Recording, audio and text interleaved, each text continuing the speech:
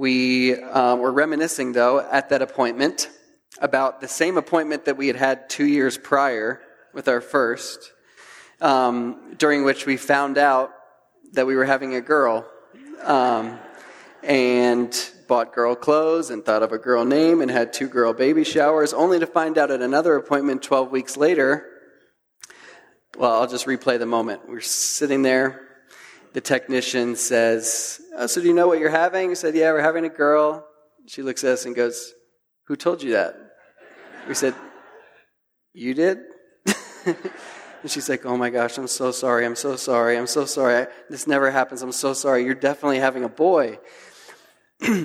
So that's a destabilizing moment, that's the phrase I want to use today. Destabilizing moment, right? Like if I would have been standing up at that time, if we would have been standing up, we would have grabbed the nearest chair and sat down because our legs would have given way, right?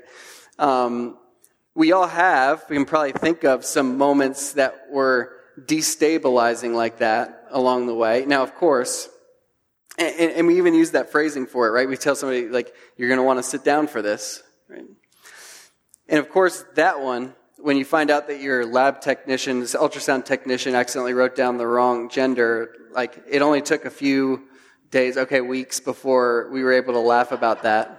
But for many of us, we've experienced destabilizing situations that were far more serious. You find out that your loved one has committed suicide and you get that news. Or the doctor comes into the room to share the news with you that it's cancer. Or you look at your search history and find out that your spouse has been looking at porn. Those are moments that have the potential to really shake us up and even rock the very core of the stability that we have in our lives. That's what our passage is about today, is that stability and instability, that idea. It's Isaiah 7. Would you turn there with me? The 7th chapter of Isaiah. As you're turning there with me to Isaiah 7, let me set the stage a little bit with the background. The king of Judah at this time is a guy named Ahaz. Okay, he is experiencing a destabilizing situation of his own at this time. So he's a king from David's line. This line of the house of David has been coming down through generation to generation to generation down to him, King Ahaz. And now, knocking on his door are 2 enemies who have allied together against him, and are trying to attack Jerusalem. And it looks, from his perspective, like he might be the last king from David's line. This could be where it all ends. I could be the king, Ahaz, who ends up being the last king from David's line and ruins it all because I let us get destroyed and I got deposed and they put somebody in charge who's not from the line of David.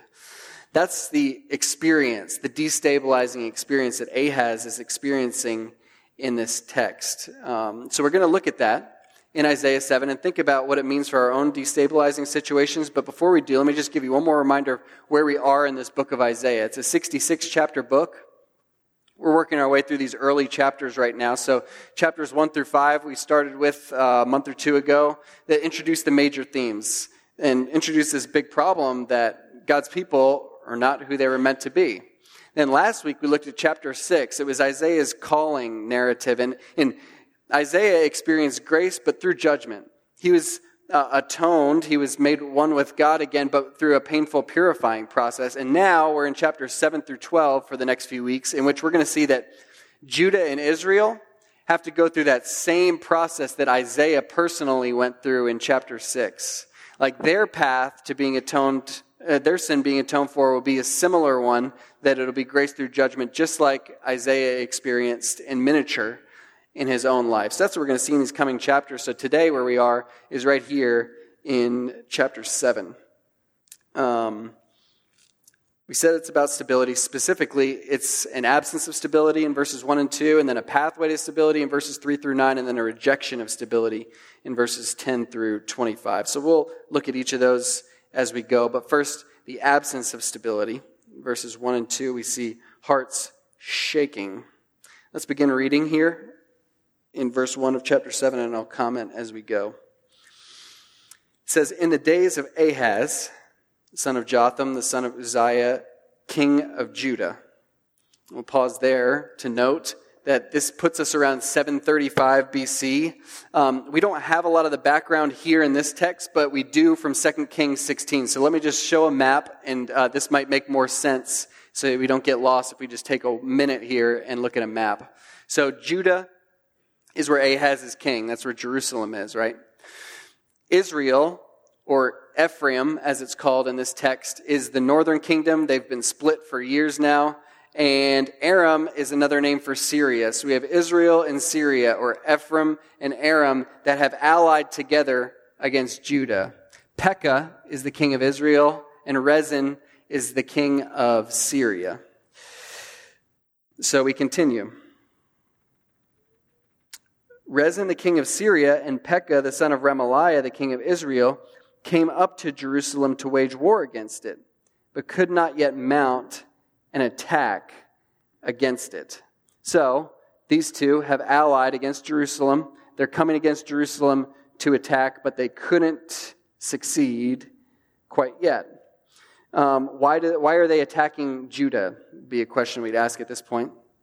They're attacking Judah because these two nations, Israel and Syria, or Ephraim and Aram, are worried about another threat. And if we zoom out, we see it. It's Assyria. They weren't quite this big at this point, but they're heading that direction. So these two are worried about Assyria attacking, and so they want to force Judah to ally with them against the bigger threat of Assyria. And since Judah isn't cooperating, King Ahaz isn't cooperating, they said, okay, we'll attack you, take you off the throne, put somebody in power here who will help us against Assyria. Does that make sense? Had to set that tone just for a moment. They want to replace King Ahaz with a puppet king, not from the line of David. So Ahaz has a choice to make. Is he going to ally with these two enemies of his, or is he going to resist them? What frame of mind is he in as he's making this decision? Let's take a look at verse 2 and see what kind of frame of mind he's in. It says there, when the house of David was told, Syria is in league with Ephraim, the heart of Ahaz and the heart of his people shook, as the trees of the forest shake before the wind. You see that not so subtle reminder there of the house of David, right? So that's a reminder that, hey, King Ahaz, you're from the line of David that was promised by God that there would always be a king from David's line on the throne. You have reason not to have your heart shaking at this moment yet.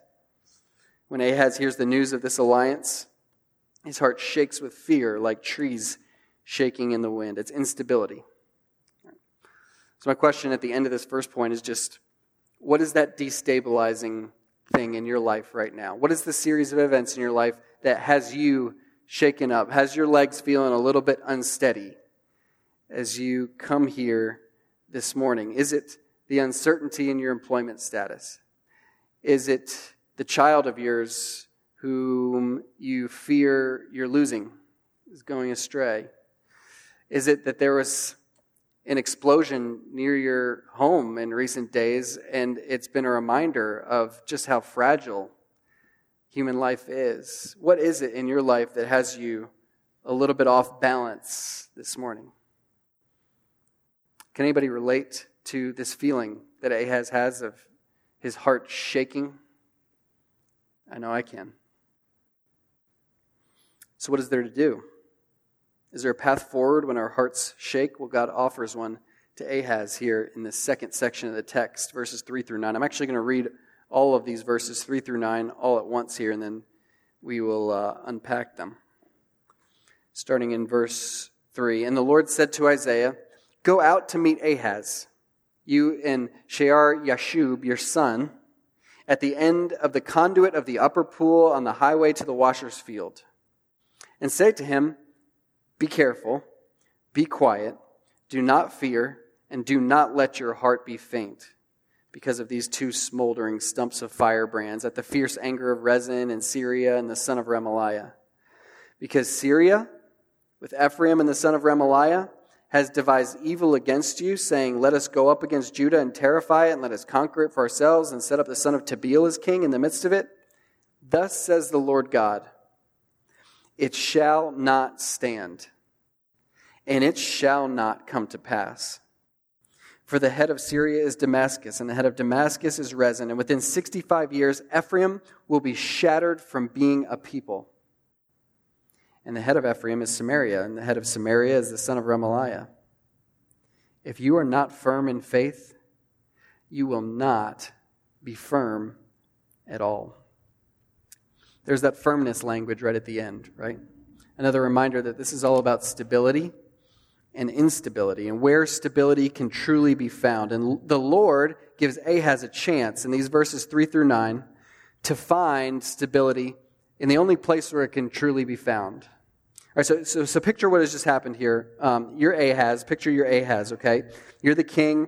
You are just outside the city inspecting the water ducts on the outside of the city because you're expecting a siege, and you want to make sure that the enemy that attacks can't cut off your water supply. So as you're out there inspecting the water ducts, here comes Isaiah, the prophet, headed your way, and you see that he has a young boy with him. And you wonder, who's that boy that Isaiah is bringing with him? So you say, "Hi, Isaiah." He says, "King Ahaz, meet my son." And you say, "Oh, this is your son. What is your name, young man?" And he says, "My name is A Remnant Will Return." That got awkward quickly, because as you may remember from previous weeks, if a remnant will return, that means that they had to be returning from somewhere, which means they had to get kicked out of their land into exile, which is exactly what Isaiah has promised will happen. And that's an indictment of this king, that under his reign or in the coming years after him, the people will be taken into exile. So they continue. What is Isaiah's actual message for the king? Well, in verse 4, we have it. And Isaiah is basically like, let me say this in 4 different ways so I make sure I'm totally clear. Be careful, be quiet, do not fear, do not let your heart be faint. Why? Because these kings you're worried about that are allied against you, they should not be cause for worry. No, even though they're allied together against you, even together, there's nothing that they can do to you. He gives perspective, doesn't he, on the situation. Verse 6, he says, yeah, sure, they have a plan to depose you and put this guy Tabeel in your place who isn't from the line of David. But God has been clear on this one. Verse 7, it shall not stand, it shall not come to pass, no matter how strong the people are that are allied against you. And he gives further perspective. He says, even in their fiercest anger, these 2 kings, Pekah and Rezin, they're like the smoldering stumps that are left in the fire after you make s'mores, right? These aren't people that you need to be worried about. And if you notice throughout, he keeps calling Pekah, the king of Israel, he just keeps calling him the son of Remaliah, the son of Remaliah, the son of Remaliah. Why? Because Remaliah was a nobody, just a commoner in Israel. And Isaiah is reminding him in that language time and time again, you aren't a nobody, King Ahaz, and you just came out of nowhere. You are a son of David. And with that comes promises from God, the God who promises to protect you against your enemies. And then he gets really specific. Verse 8. He says it's going to be 65 years. Within 65 years, Ephraim, that you're so worried about, isn't even going to be a people group anymore. They're not even going to be an entity. Why are you worried about them? And then he closes with that final plea in verse 9, and it's worth looking at once more together. At the end of verse 9, the final plea, if you are not firm in faith, you will not be firm at all. In other words, King Ahaz, I know you're looking for stability. I know you're feeling really unstable right now. But King Ahaz, there is exactly one place where you can find true stability, and it is in faith. Faith specifically in the one true God. That word you there in verse 9 is actually plural. If you are not firm in faith, you will not be firm at all. Because even originally, these words were not intended just for Ahaz. And today that's true as well. This is a word for you and for me. If we are not firm in faith, we will not be firm at all. So I want you to think again about that destabilizing situation in your life that's at the forefront of your mind. And I want you to hear that word from the Lord from Isaiah 7:9. If you are not firm in faith, you will not be firm at all. Are you standing firm in faith right now? with regards to that situation in your life? Or have you hit the panic button in some ways and scrambled to try to bring in reinforcements to rescue you from your instability? Unfortunately, Ahaz has pretty well made up his mind at this point that he is not going to turn to the Lord in faith, but rather he's going to look elsewhere for his restored stability. Namely, he's going to go to, of all places, Assyria. This is where he's going to go for help against his enemies that he's really worried about, Israel and Syria. Here's how 2 Kings chapter 16 explains the situation. It says, Then Rezin, king of Syria, and Pekah, the son of Remaliah, king of Israel, came up to wage war on Jerusalem, and they besieged Ahaz, but could not conquer him. That's what we know so far. We've already known that from Isaiah. Here's the part that is new. So Ahaz sent messengers to Tiglath-Pileser, king of Assyria, saying, I am your servant and your son. Come up and rescue me from the hand of the king of Syria and from the hand of the king of Israel who are attacking me.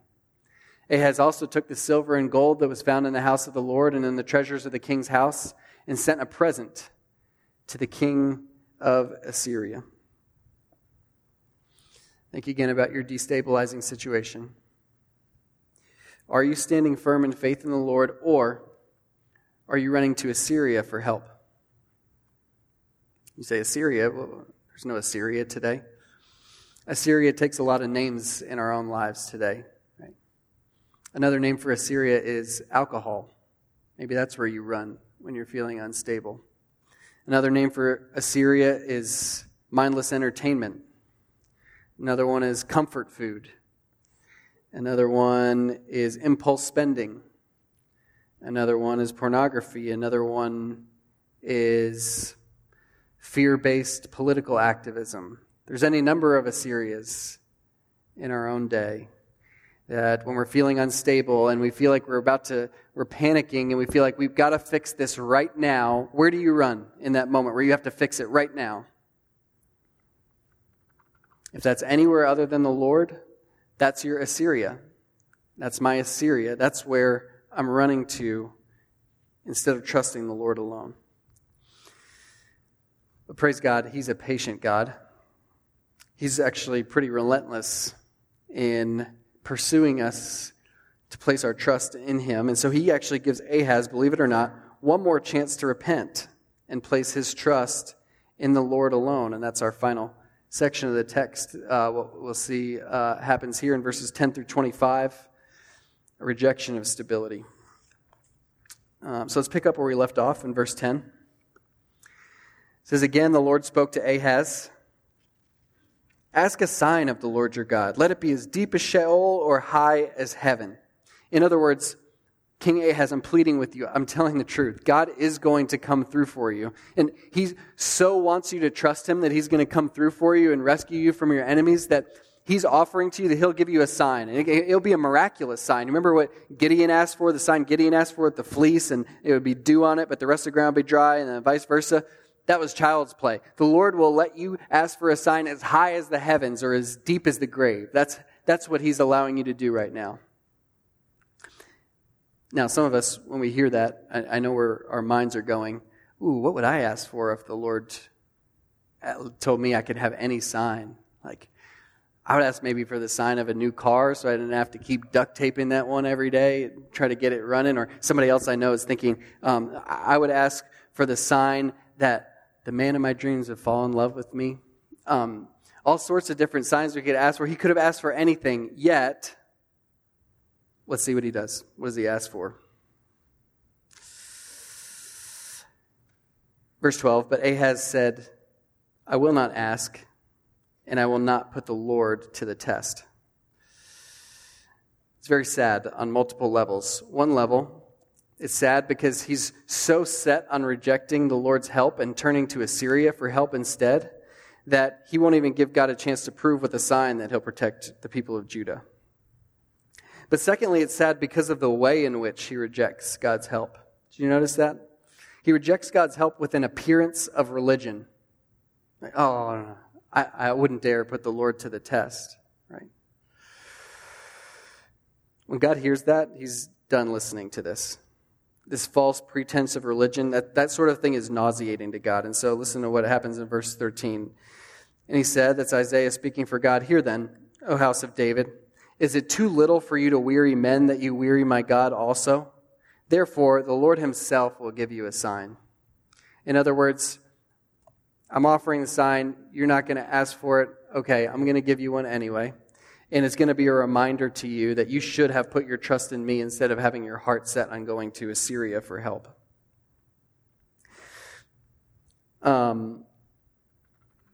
What is the sign? We're going to see that it certainly is a sign that is as high as the heavens and as deep as the grave. Let's take a look at it in verses 14 through 17. Second half of verse 14. "Behold, the virgin shall conceive and bear a son, and shall call his name Emmanuel. He shall eat curds and honey when he knows how to refuse the evil and choose the good. For before the boy knows how to refuse the evil and choose the good, the land whose two kings you dread will be deserted.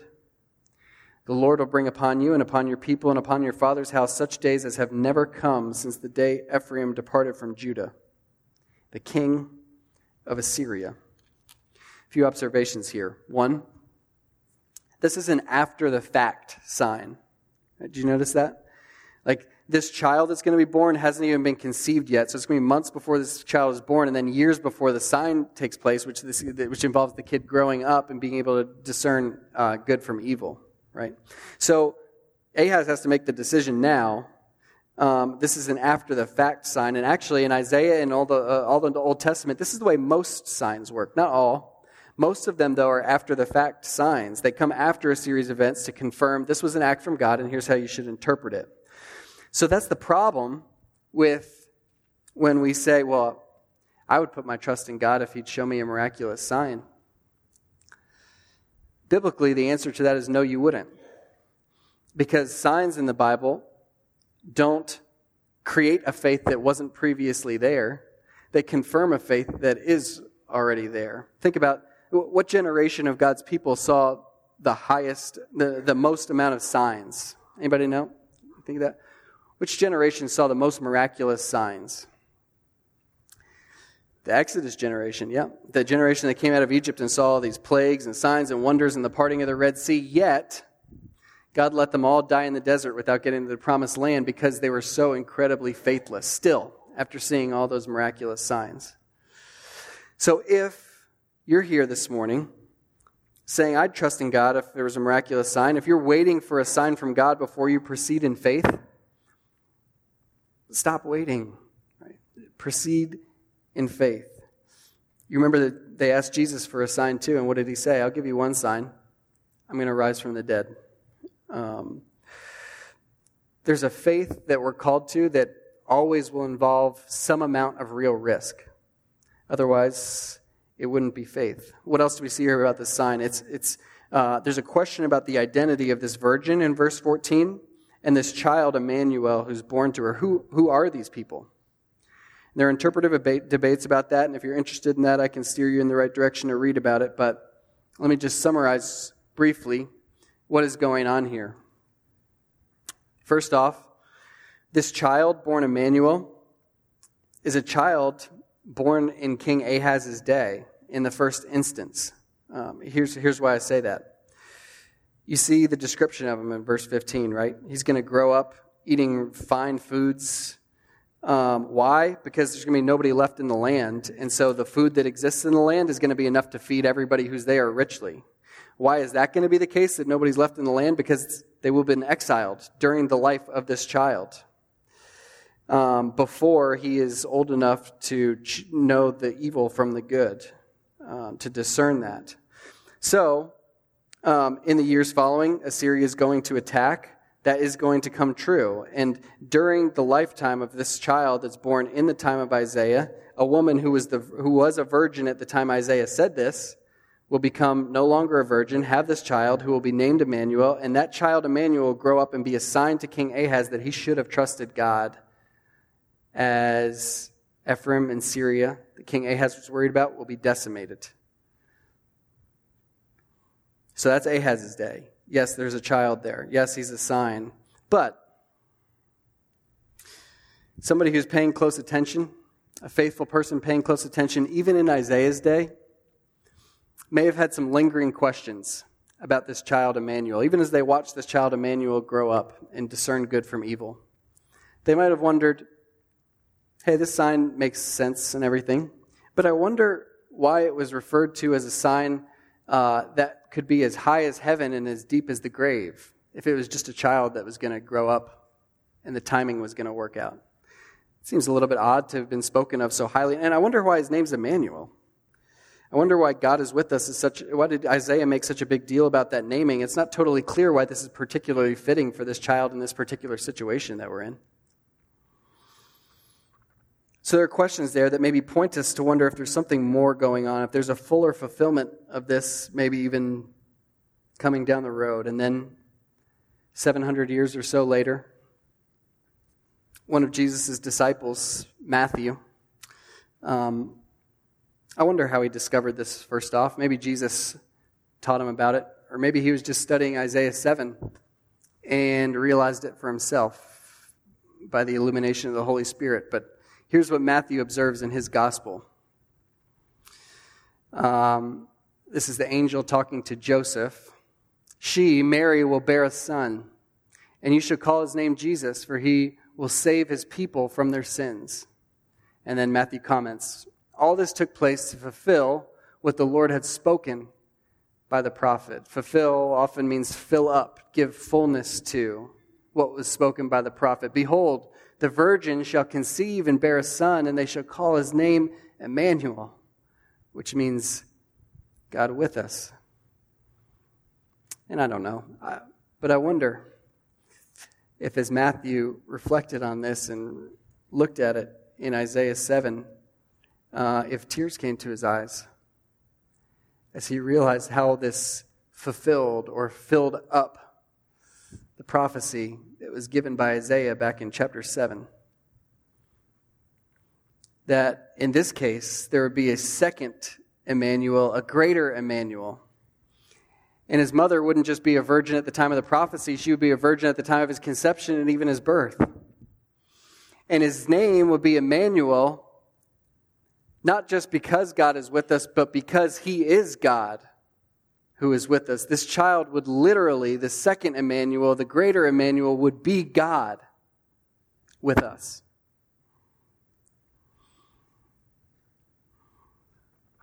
Friends, please don't reject the second and greater Emmanuel. Jesus Christ was born of a virgin, was God in the flesh, God with us, and lived a perfect life and died on our behalf and was raised again from the dead and ascended to the right hand of the Father. And he promises that he will come again. And he will be, once again, God with us in our midst, very literally so. And that truth that our Savior Jesus is coming again is simultaneously the best news and the worst news that you could hear this morning. If you belong to him, it's the best news that I could share with you this morning, because you'll get to experience God with us forever, for all of eternity, in his loving presence. If you don't yet belong to him, if you thus far in your life have been rejecting him, then the idea of God with us is the worst news that you could possibly hear this morning, because, as we saw last week in Isaiah chapter 6, the reality is that the moment that you enter the presence of a holy God and catch even a glimpse of the hem of his robe that fills his temple, you'll fall on your face, devastated by the knowledge that you are too wicked to even exist in his presence. But that news, God is with us, doesn't have to remain bad news for you. It can become really great news even today. Because whether it's good news or bad news just depends on which side of the line you're standing on. So if you're here this morning and you've been spending your time trying to straddle that line maybe, about whether you're going to belong to Christ or not, this could be the morning in which you place your trust in him for your stability. This could be the morning that from here on out, you decide you're going to build your life on the only sure foundation, the only unshakable foundation, the person of Jesus Christ, Emmanuel, God with us. Unfortunately, Ahaz refused to do that. He refused to put his trust in the one true God. Instead, he ran to Assyria, and Assyria ended up being far worse than all of the non-threats that he was so worried about. Let's finish out the passage and read verses 18 through 25 to see what Assyria does to Judah. Well, first to Israel and then to Judah. In that day, the Lord will whistle for the fly that is at the end of the streams of Egypt and for the bee that is in the land of Assyria. And they will all come and settle in the steep ravines and in the clefts of the rocks and on all the thorn bushes and on all the pastures. In that day, the Lord will shave with a razor that is hired beyond the river, with the king of Assyria, the head and the hair of the feet, and it will sweep away the beard also. In that day, a man will keep alive a young cow and 2 sheep, and because of the abundance of milk that they give, he will eat curds, for everyone who is left in the land will eat curds and honey. In that day, every place where there used to be 1,000 vines worth 1,000 shekels of silver will become briars and thorns. With bow and arrows, a man will come there, for all the land will be briars and thorns. And as for all the hills that used to be hoed with a hoe, you will not come there for fear of briars and thorns, but they will become a place where cattle are let loose and where sheep tread. The destruction that Assyria is going to bring, that's what we just heard. And isn't it that way with our own Assyrias in our lives? Isn't that what they do to us? Sure, they offer temporary relief from the instability that we're feeling. But don't they then turn on us and attack us and leave us even worse off than we were before? Hasn't that been your experience? The substances, the experiences, the entities that you run to instead of to the Lord? That's why our big idea today is this. If we want enduring stability, we must trust exclusively in the God who is with us. If we want enduring stability, we must trust exclusively in the God who is with us. I want to invite you to think once more today about that destabilizing series of events in your life that you're going to go home to after you leave this place. If you haven't been able to think of one, maybe even just think about our church right now and the pastoral transition that's upcoming and how unsettling that can be. Right? Isaiah 7 is a word for us this morning, that in the midst of those destabilizing circumstances, there are a million places we can run for temporary stability. If we're looking for a quick fix, there's any number of places we can go for a quick fix to the instability we're feeling. After all, Assyria did fix the problem in the short term by defeating Syria and Israel. Right? But if we want enduring stability, there's only one option, and it's to trust exclusively in God who is with us, Emmanuel. Do you know him? If you do know him, has your faith in him just been a belief that he is going to give you a get-out-of-hell-free card when you breathe your last breath? Or does your faith in Emmanuel extend to the belief that even in your unsettling circumstances today, that he can bring stability into those?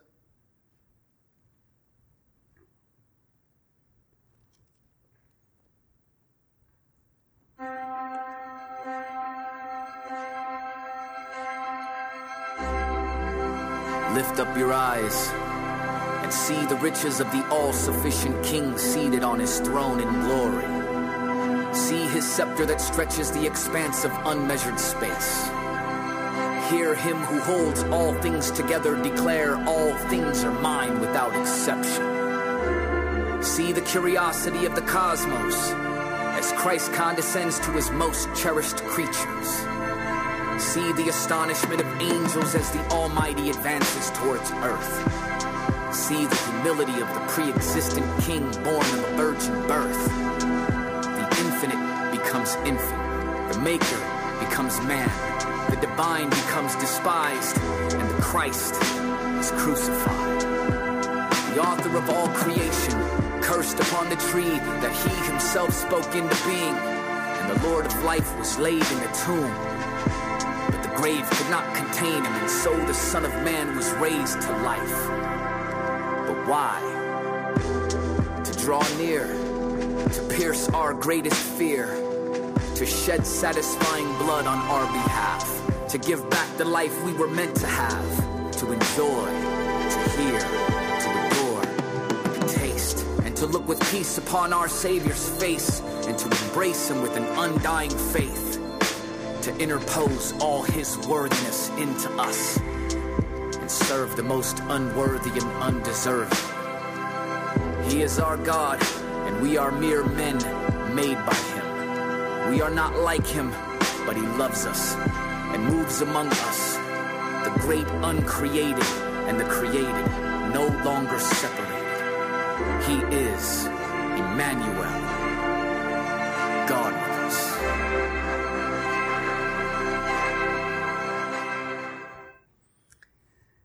Lord, we thank you that that's true. That you sent your Son, Emmanuel, God with us, to bring us back into right relationship with you once again. And we thank you for the promise that you continue to be with us, that you'll never leave us or forsake us. We thank you for your Holy Spirit that you've sent to live in our hearts and live with us in a very real way now. And we thank you for the hope that's to come, that same Emmanuel will come once again, return, and that for all of eternity we will live with you in a renewed heaven and earth in perfect harmony with the God that we love. Thank you for your good news, and thank you for how you foretold it even almost 3,000 years ago. In Jesus' name, amen.